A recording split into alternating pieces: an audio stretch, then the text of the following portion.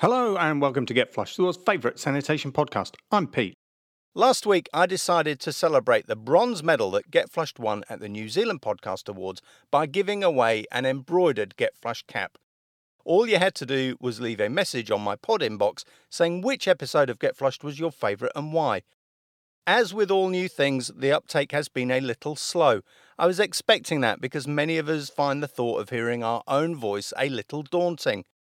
Fortunately, one listener, Anna Lee from British Columbia in Canada, did leave a lovely message earlier this week. Here's what she said. Hello, Pete. This call is from Anna Lee in Kelowna, British Columbia, Canada. Your spot-on critique of the British Columbia Building Trades Report was most enlightening, but my favorite episode of Get Flushed was Season 4, Episode 2, with Nathalie Desenard, founder and CEO of Madam P. Hearing about the production of a new idea is inspirational. Nathalie Desenard's attention to detail, consideration, and methodical development of the Madam P female urinal shows a guaranteed example of success. If I was 27 years old instead of 72, I would be seeking a career with Madam P Urban Urinals. Thanks for the show, Pete, and thank you in advance for the baseball cap. Take care. Thanks for the message, Anna. A freshly minted baseball cap is on its way to you. And if you send me a photo once it arrives, I'll share that on my social media. I'm still in a great mood after winning that award, so the cap offer is still on. Just visit podinbox.com/getflushed to leave a message. We're getting to the end of the season, and I'll be taking a break over Christmas before I come back with a new series in January. Planning is already underway, but I'm keen to hear from anyone who would like to appear on the show next year. It doesn't matter if you're a restroom provider or septic pumper, a manufacturer, a supplier, a scientist, researcher, activist, or just an avid restroom user. If you've got something to say about sanitation, I'd love you to be a guest on the show.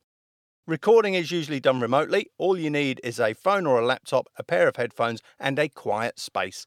I can edit out any mistakes, so there's no need to be word perfect, and you're free to share the episode and use it however you like once it's been released.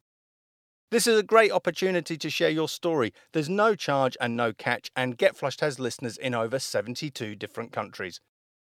While I'm talking about 2022, I'm also keen to hear from any organisations that would like to sponsor Get Flushed or advertise their brand on the show. Now, I would say this is probably best suited to companies that want to enhance their international or global presence rather than a local pumper, but I'm open to ideas. We can design anything from a one-off insert to a full campaign to make sure that we meet you and your customers' needs. I've added a booking form to the Get Flushed site if you'd like to arrange a call. It's easy to remember, getflushed.online/booking, but I'll also add a button on the podcast player and I'll put a link in the notes for today's show. Failing that, you can reach me through social media. Just search for Pete Get Flushed or Get Flushed Podcast, or email me, pete@getflushed.online. That's enough admin for this week. Let's meet our guest.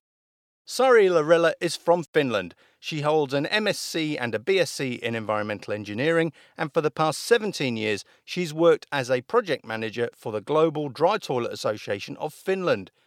Sari will tell us more about that in due course, but it's a non-governmental organisation that promotes sustainable sanitation and development to preserve clean water and provide a healthy environment for future generations. Sari has worked on projects in Finland, Zambia, Swaziland, Tanzania, Ghana and Kenya, and I caught up with her earlier today to talk about her work. Sari, welcome to Get Flushed. Thank you so much for inviting me. This is very exciting. Well, it's lovely to meet you, and you are definitely our first guest from Finland. Oh, really? We do have a few listeners in Finland, Norway, Sweden. So hello to all the Scandinavian listeners who might be joining us today. But it's really exciting that you've joined us today. I'm really grateful that you've managed to find time on what I think is late Thursday evening there. Yeah, exactly. We've had a bit of a chat in the preamble. How on earth does a lovely lady from Finland end up working for a dry toilet association for the past, I think you've been there for 17 years, did you say? Yeah, it seems like a lifetime, really. I've been always interested about environmental issue, even when I was a child. Then I was introduced to them more by my biology teacher, who really, really pushed me to this career. I ended up applying to the university to read more, especially on the environmental engineering side, which was my field. I ended up having this practical work placement in Africa, in Zambia particularly. And that was the time when I really started to realize the situation about water and sanitation on that side. And it really opened my eyes when I was living in the African village for quite a few months. That must have been a tremendous experience.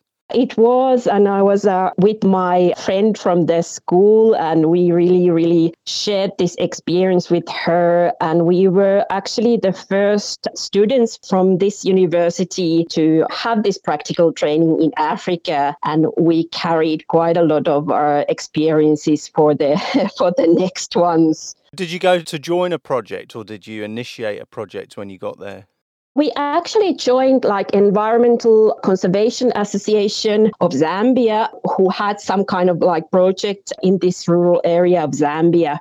The work was to make kind of like a risk assessment for that area about the water and sanitation issues and their food security and things like that. With interviews and visit to distant villages, we actually learned quite a lot and practically lived with the people. That sounds amazing. And I'm guessing that they don't have plumbed sewers and that running water is probably an issue for them as well.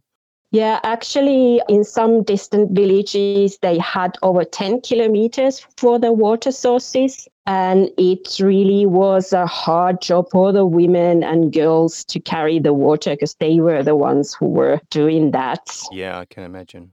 Then I graduated and worked in some other business for a while, but I always kind of like carried this heart for Africa and what I learned and the situation I saw. When I was looking my next job opportunity, I ended up reading the advertisement for this Global Dry Toilet Association of Finland, and I was like, this is the solution for everything, what I've been thinking of. And then I applied and I was chosen for one of their small projects at first. And you've been there ever since? Yeah. Actually, I got so excited about this dry toilet issues and how can better sanitation improve people's lives and so on. And, at that point, our association didn't have any development project. They only had projects in Finland and nearby areas like Russia and Lithuania, Estonia, and so on. The association originally promoted dry sanitation or ecological sanitation this side, not in Africa or other developing countries. Basically, what I did was introduce the idea that we should start our own programs in Africa. And the boards really liked the idea. I obviously had to dig out some information who could fund such a project. And then I found a call for a proposal from the Ministry for Foreign Affairs of Finland, who were promoting a project for non-governmental organizations to apply. I was contacting the same area I was working in Zambia, that same rural setup. And then they really liked the idea of putting sanitation program there because within these few years I've been off from there. The situation was practically the same. I was suggesting them that we should make this project proposal for the ministry. And then we ended up doing that. And I was even surprised that it went through. I'm not, because I can pick up your passion for the sanitation issue. And that's been common in a lot of the people I've spoken with, that people just get this bug and they get interested in sanitation and they become so involved and enthusiastic and passionate, it takes other people with them. I'm not really surprised that you managed to persuade the Finnish government to invest. What a great achievement. And we are kind of like the only organization who is actually doing core sanitation work. Of course, there's plenty of organizations who are doing community development or building schools or things like that. And they may have like sanitation in parts of their programs, but not like us, who is really doing core sanitation work. I spoke to an engineer called Fred in Uganda last year. He was doing projects with Sanitation for Millions. Yeah. My interpretation was that was part of a wider social development project, and sanitation was one of the threads. Whereas what I think you're telling me is that you purely focus on the sanitation, which is the provision of fresh water for drinking, cooking and washing, and sanitary bathroom facilities. Yes, exactly. The most important part of your organisation is that it's about dry toilets. And perhaps we should explain to listeners what we mean by dry toilets there, Sari. My most favorite topic.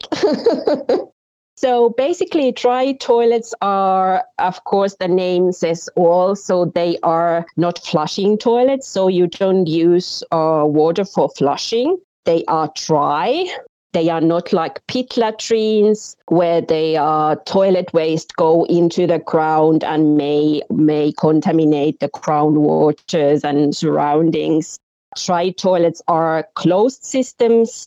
So basically, there are chambers to keep the waste or the manure or fertilizer, as we say, for the use. They can be, for instance, composting toilets, or they can be urine diversion toilets. The most important thing is that you can actually utilize the end product as a fertilizer later on.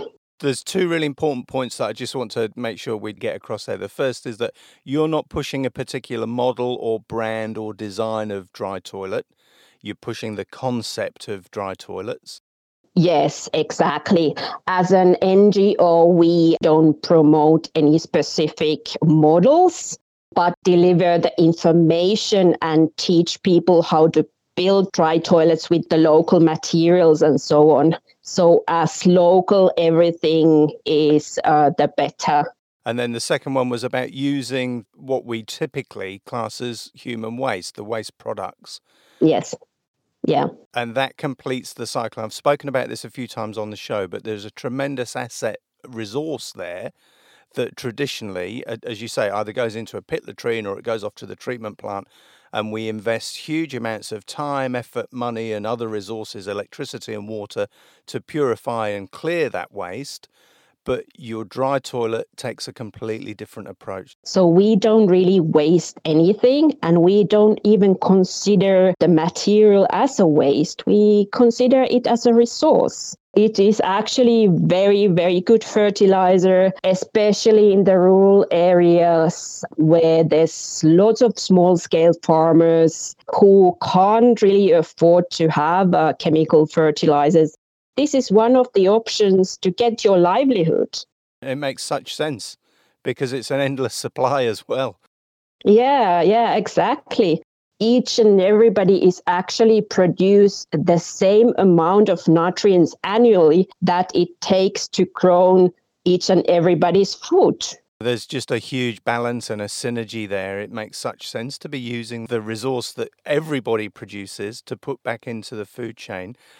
I know it can be done safely and hygienically with very minimal risk to anybody further down the line.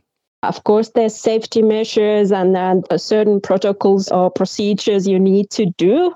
But then afterwards, it's really very safe. And there's been lots of research throughout the world. Even us have been doing quite a lot of research here in Finland and also in our target countries about safety and so on. So you mentioned pit latrines, which could leach into the ground and then contaminate the water supply. So with a dry toilet, we're actually containing and managing the waste or managing the... Yeah, we are.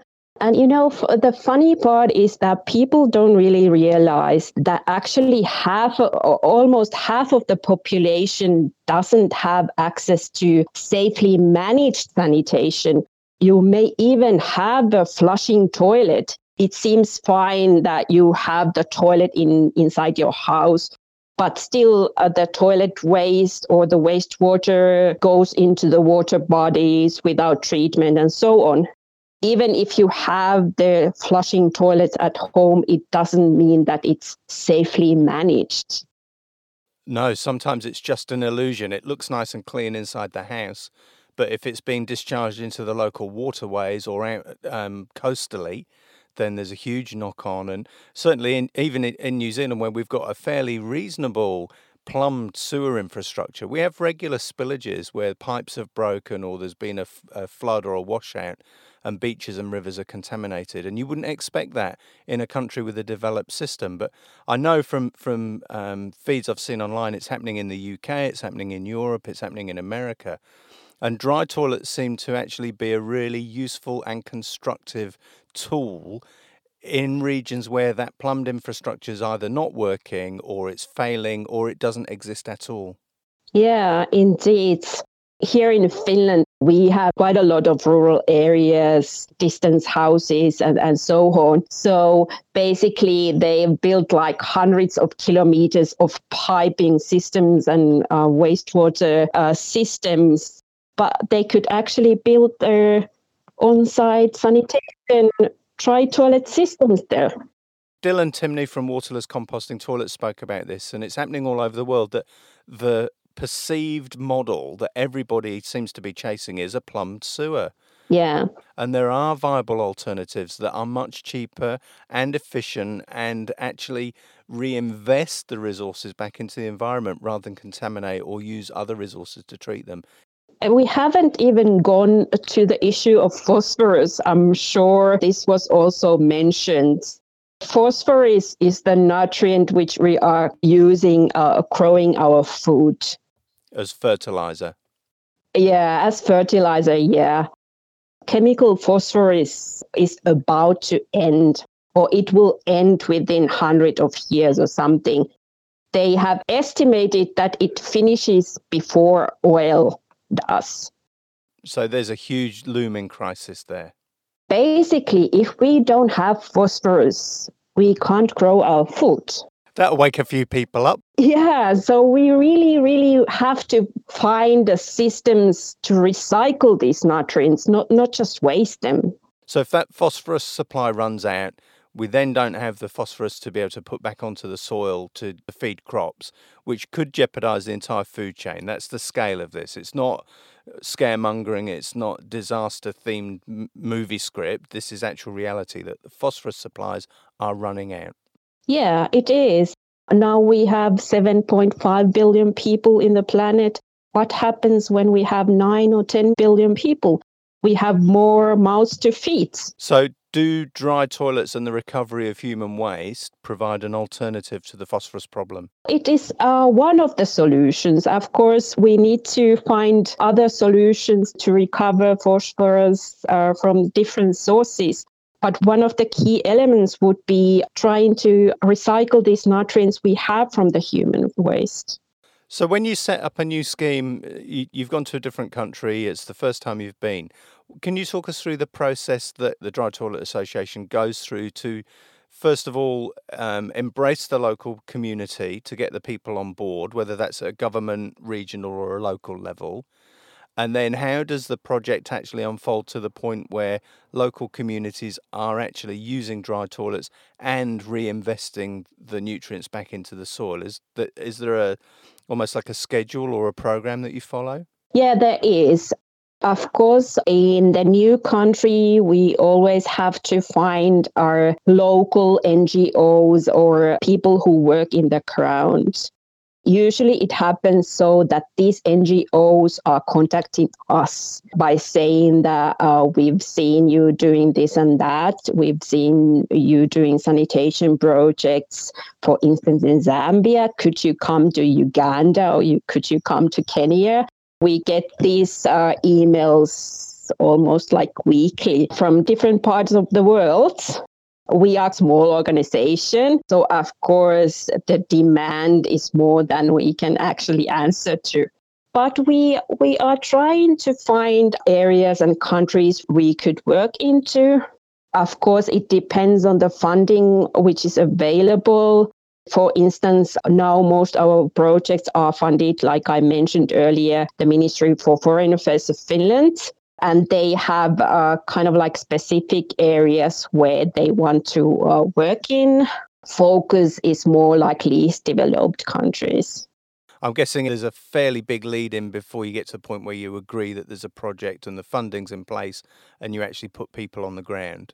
So at what point do you actually start to travel overseas? And the pandemic must have made that incredibly difficult, if not impossible for you. We are actually quite lucky because, like, for instance, in Zambia, where we have worked since 2006, like I mentioned, where we had this first project, we have quite a reliable people now in the board.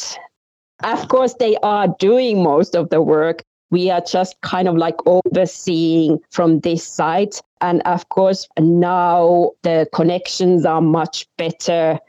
We can actually have these Zoom meetings or online meetings and plannings and things like that. So we don't need to travel there all the time. Actually, myself, I had a 1.5 year gap that I didn't travel. But last June and July, I actually went to, I was staying in Zambia for 2 months. I stayed there quite a long time at that point. It's really reassuring that you had enough people on the ground, that you're developing those networks, that the pandemic doesn't seem to have derailed your program. It's been quite okay. The implementation has still gone quite well. For instance, one of our target groups are schools. And at some point, schools were closed. So we couldn't have any trainings and things like that in the schools at that time. So you actually educate from school level in the use and the importance and all of the philosophy behind dry toilets?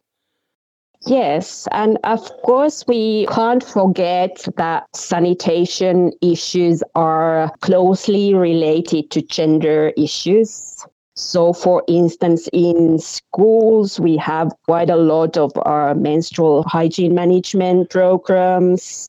We teach the girls how to sew reusable pads. We have this training program for teachers and so on. So that's one of the things we are doing also with the school, not just talking about hygiene or toilets and sanitation, but also about this menstrual hygiene management, which is a really, really sad situation for many girls that they actually drop from the school when they start to menstruate and so on. And it's a huge issue. It affects half the world's population, and it should be discussed openly, and we should be putting programs in place to resolve those challenges. We really should. So I was also talking about this, how do we enter into the countries? So basically, when we define the areas we want to work with and the local partners, we start planning. And of course, every planning stage, we are also including the local people, the beneficiaries. The demand has to come from that side, and they are the ones who are leading the process, not us. This has got to be done with the community, not to them, I guess, is the philosophy behind that. It's really important to be led local. Yeah. And is the response usually pretty positive? Yes, it is. There's, of course, huge demand for toilets, the sanitation improvement, the knowledge for hygiene. And of course, these dry toilets are mostly a new thing for people. So they need quite a lot of sensitization and explanation how these toilets are working. In the early stage, we usually build pilot toilets as an example. How do they work? It's much easier that way, that people actually see how they work and can use them, rather than me or some local colleague to tell them how should they work or see it and use it. Yeah. How do they manage the waste that's collected in the dry toilets then? Is there a container, and then do you normally help somebody set up either a business or an operation to move that waste? Because it obviously doesn't stay in the dry toilet. It's taken elsewhere for... Usually, we are building these toilets with urine diversion, and then there's double chambers, which means that each toilet has 2 or more chambers. And then one chamber is kind of like in use at the time. And then when it's filled up, they move to the second chamber. When the second one is filling up, this other side can have time for the composting process. And then basically when the other side is filled up as well, they can open the other side and empty it. And it's usually like ready compost. It's warm, so I'm guessing that the ambient air temperature makes a big difference and speeds up the composting process. It takes like 6 to 12 months. We usually try to keep it at least a year. So the composting is really ready. And of course, if it seems not to be ready, then it can still after compost it somewhere else if the emptying is needed. And are there strict rules about what can go into the toilet? Yeah. I know it's usually the 3 Ps, which is pee, paper and poo. Is that part of the education program to explain to people what can and can't be put down the dry toilet? Yes, it is definitely. And the maintenance is one of the key elements that their toilets really work as they should. I've always said that building a toilet is easy, but what comes afterwards is difficult. Yeah, definitely. Especially if we are talking about public toilets. We all know everywhere in the world the public toilets are messy and, Huge challenge. You have to, for instance, in the school toilet, you really have to create the system of cleaning and maintenance and so on. Yeah, so we really teach them what should go in and basically nothing else that come through you or paper or bulky material, sawdust or whatever they use at that site. I was going to ask about that because Dylan spoke about in the Bambooloo, which is his very elegant bucket toilet. Dylan from Waterless Composting Toilets used sawdust and cocoa husks as his bulking material. Is the provision of that part of the program that you have to identify the appropriate bulk material and then you need to maintain a supply to the local community as well, don't you? Yeah, well, we just make sure that they know what to use, and then they can basically make sure that it's available. Especially in the rural areas, there's loads of dry material. You can just go and chop some grass or maize leaves or whatever. As long as you do it like during the dry season and make sure that it's dry, then it's fine. Of course, in the city, then you have to find out if there's a sawmill or something where you can actually get the sawdust. People even use soil. And especially these urine diversion dry toilets, then the bulky material is not that critical as in composting toilet where everything is mixed. Of course, it's more wet than when the urine is separated from the source. And then with urine diversion, what typically happens to the liquid? Urine is actually very, very good nitrogen fertilizer. You just store it for a while. I mean, family use, it can be 2 weeks or 1 month. You just store it in a closed container and then it's ready to be used. Basically, you can use it for crops, or you can use it even in a vegetable garden, or you can use it in your flowers or whatever you want to grow. So it doesn't need to be treated? There's no process that it needs to go through? No, you just keep it in a closed container. Naturally, urine is free from pathogens, but of course, there might be some tiny bits of fecal matter which can go in or something like that. So just to make sure that it's sterile, then you just store it for a while. In that process, the pH is coming up, so that destroys the pathogen. You just make sure that when you use the urine, you just pour it into the soil, not on the top of the plant, because of course it can burn your plants. You can mix it with the water, or you can use it like that and then pour water on the top. And it's such a free and abundant resource, isn't it? It makes absolute sense to be using urine in that way. And the diversion process is fairly straightforward. There are some good designs, and it's fairly easy to make a urine diversion system, isn't it? Yeah, it is. You can have the seat with urine diversion. In Africa, we mostly built our squatting toilets. So you can have the squatting pan with the urine diversion, and it's very, very easy to make. Where can people find out about your organisation? From our webpage, that's huusi.net. I'm sure you can share the link. Absolutely. I'll put a link in the show notes, and I'll make sure people can find that really easily. Yeah. Is there anything else that you'd like to add about the organisation? We really promote these dry toilets in our country and worldwide. There's loads of different types of dry toilets. So we are not talking about these outdoor toilets anymore. There's quite a lot of indoor types of dry toilets as well. You can build it, put it in the new buildings and nice houses and so on. I really like to emphasize that dry toilets are not just for poor. That's really important. And certainly when I spoke to Dylan at Bambulu, his toilet is such an elegant design. It would look fabulous in the most modern bathroom.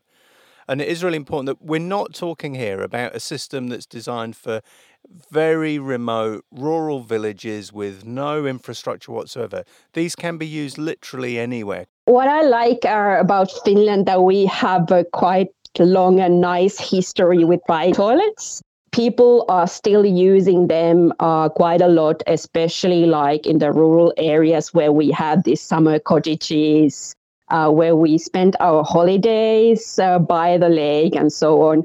And these are mostly outside the sewer networks. And the good thing that people are really, really keen to have dry toilets on those spaces. But also more and more people are building dry toilets in their new houses because it's really saving the water and it's very ecological. And like I said, the nutrients can be recycled and so on. So there's really many good points. There's a huge cost saving as well. If you use portable toilets, you have the ongoing cost of somebody to come with a vacuum truck to empty it. Oh, yeah. And it's very expensive, at least this side. You have to come regularly, many times per year. Yeah, whereas with the dry toilet or the composting toilet or the urine diversion toilet, you don't need a vacuum truck to come along and clean it and empty it. Of course, you're going to clean and sanitize the inside of the bathroom like you would with any bathroom. You'd keep it clean and hygienic on the inside. But you don't need the added cost of a regular maintenance for the chamber. You just need to basically make sure that you take care of the grey waters, which is much, much easier than taking care of all the waters, black water and grey water together. We don't want to pollute our groundwaters or our lovely lakes here in Finland. Is grey water part of the association's remit? Do you get involved in grey water projects as well? We are actually answering people's questions quite a lot.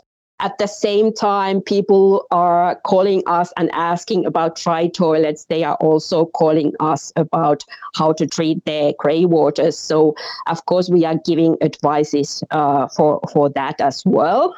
As an association, we have our member companies who are, of course, selling their products. And within them, there's quite many companies who are selling different types of dry toilets, but also they are giving solutions for grey water treatment. So they are the ones who are doing the actual business. But as an NGO, we just promote the idea. very much about education and empowerment and collaboration, and then networking, putting the right people in touch with the people who need those services or support. Yeah, I love it. Really important. I think you've got a donation page on the website as well. Should we mention that? Oh, yeah. We've actually just released our new donation program or donation button, also in our Facebook. Currently, to get the donations for our Zambia project, especially the school program, so we can build some dry toilets in the schools. And like I mentioned, it's combined with the menstrual hygiene management training and also hygiene training and so on. You're not necessarily worried about multi-million-dollar donations, although they'd be lovely. People can contribute whatever they can afford. Yeah, of course. And, like €5 or $5, it really makes difference for us because like each dollar counts, And, for me, it's kind of like sad, or sometimes I even get angry with competing of going to the space, or we have built such a many gadgets. More people have phones than toilets. And, this is something the world should really come together and solve, because this is the very, very, very basic problem. We all need to go to the toilet. And why haven't we solved this issue? It's crazy, honestly. I'm with you 100% on that rather than making luxury space vehicles for multi-billionaires, we could be solving the world's sanitation problems with that money so easily. We really could. And, each dollar donated, put into the sanitations is actually, we are getting back the money because we are really reducing the healthcare cost or having less productivity loss and so on. So such a huge difference if we invest to the sanitation. Absolutely. And it's such a small investment for such massive gains. And I don't understand why we haven't tackled this. Yeah, it is really, really, really sad situation. But the goodness is that I think now the governments are really, really started to discuss about this issue. At least we have seen it, for instance, our local countries like in Zambia, for instance, they've really put the policies in place, and they're talking about getting sanitation for all by 2030 as their sustainable development goal. So I think we are on the right track, but we are too slow. I've said it time and time again, I'm always astounded by the caliber of people I've met through the podcast who are doing great work to try and improve conditions for the rest of us. So congratulations to you. I've really loved talking to you, Sari. I don't want to take up too much more of your time, but it's been a great conversation and a fascinating one, and hopefully I can help spread the word and bring more donations into your program. It's been so lovely, and of course I could speak about this for days and days. We are always saying that we kind of like a sanitation religious community, preaching about the importance of sanitation and dry toilets and things like that. So, well, it does sometimes feel a bit like that, but it is such an important issue and it affects each and every one of us. It's not something that's just my problem or your problem. This affects the entire planet, and it's a hugely important topic. But it's still the same fundamental challenge. It's about improving access to proper sanitation, whether that's water for drinking, cooking, cleaning, whether it's toilets or whether it's for menstrual hygiene. It's all really important. Yeah, it is, exactly. It was so nice to speak with you, dear. I really appreciate you taking the time, Sari. It's lovely to meet you. And hopefully, as the travel bubbles start to open up, I'll be able to get across to some of the conferences and meet you in person. Oh, yeah, that would be lovely. I've never been to Australia or New Zealand, so... Oh, you'd be welcome anytime. Yeah, it would be lovely. Did you know there's an online conference for sanitation workers happening over the next week? Oh, is it? Because I have been participating Africa Sanitation Week like now. It's been going on for the whole week. But are you talking about different events? Yeah, there's a social media conferencing platform called Whova, WHOOVA. Oh, okay. It's called the Sanitation Workers Forum 2021, linking research, policy and practice. But I'll send you the link. The event runs from November the 29th through until December the 3rd, I think. But there's some really good material. I will check it out. And the program is fantastic. Sanitation Workers Forum 2021.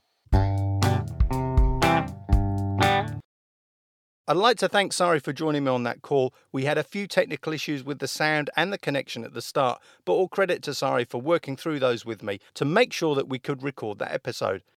If you'd like to know more about the Global Dry Toilet Association of Finland, you can visit their website. It's huussi.net, that's HUUSSI.net.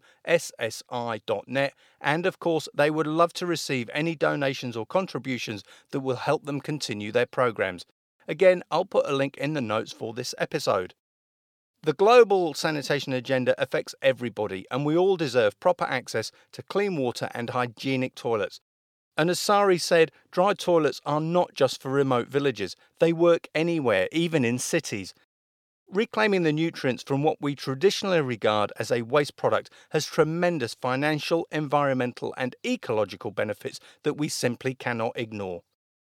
As I also said at the end of that chat, there is a Sanitation Workers Forum happening this week online. It's a virtual event, it's free to join, and you can drop in for as many or as few sessions as you like. Just search for Sanitation Workers Forum or click on the link in the notes for today's episode. I'll end this week by wishing all of my listeners in the US a very happy Thanksgiving weekend. Thank you all for your support. I'm Pete, and you've been listening to Get Flushed, The world's favourite sanitation podcast.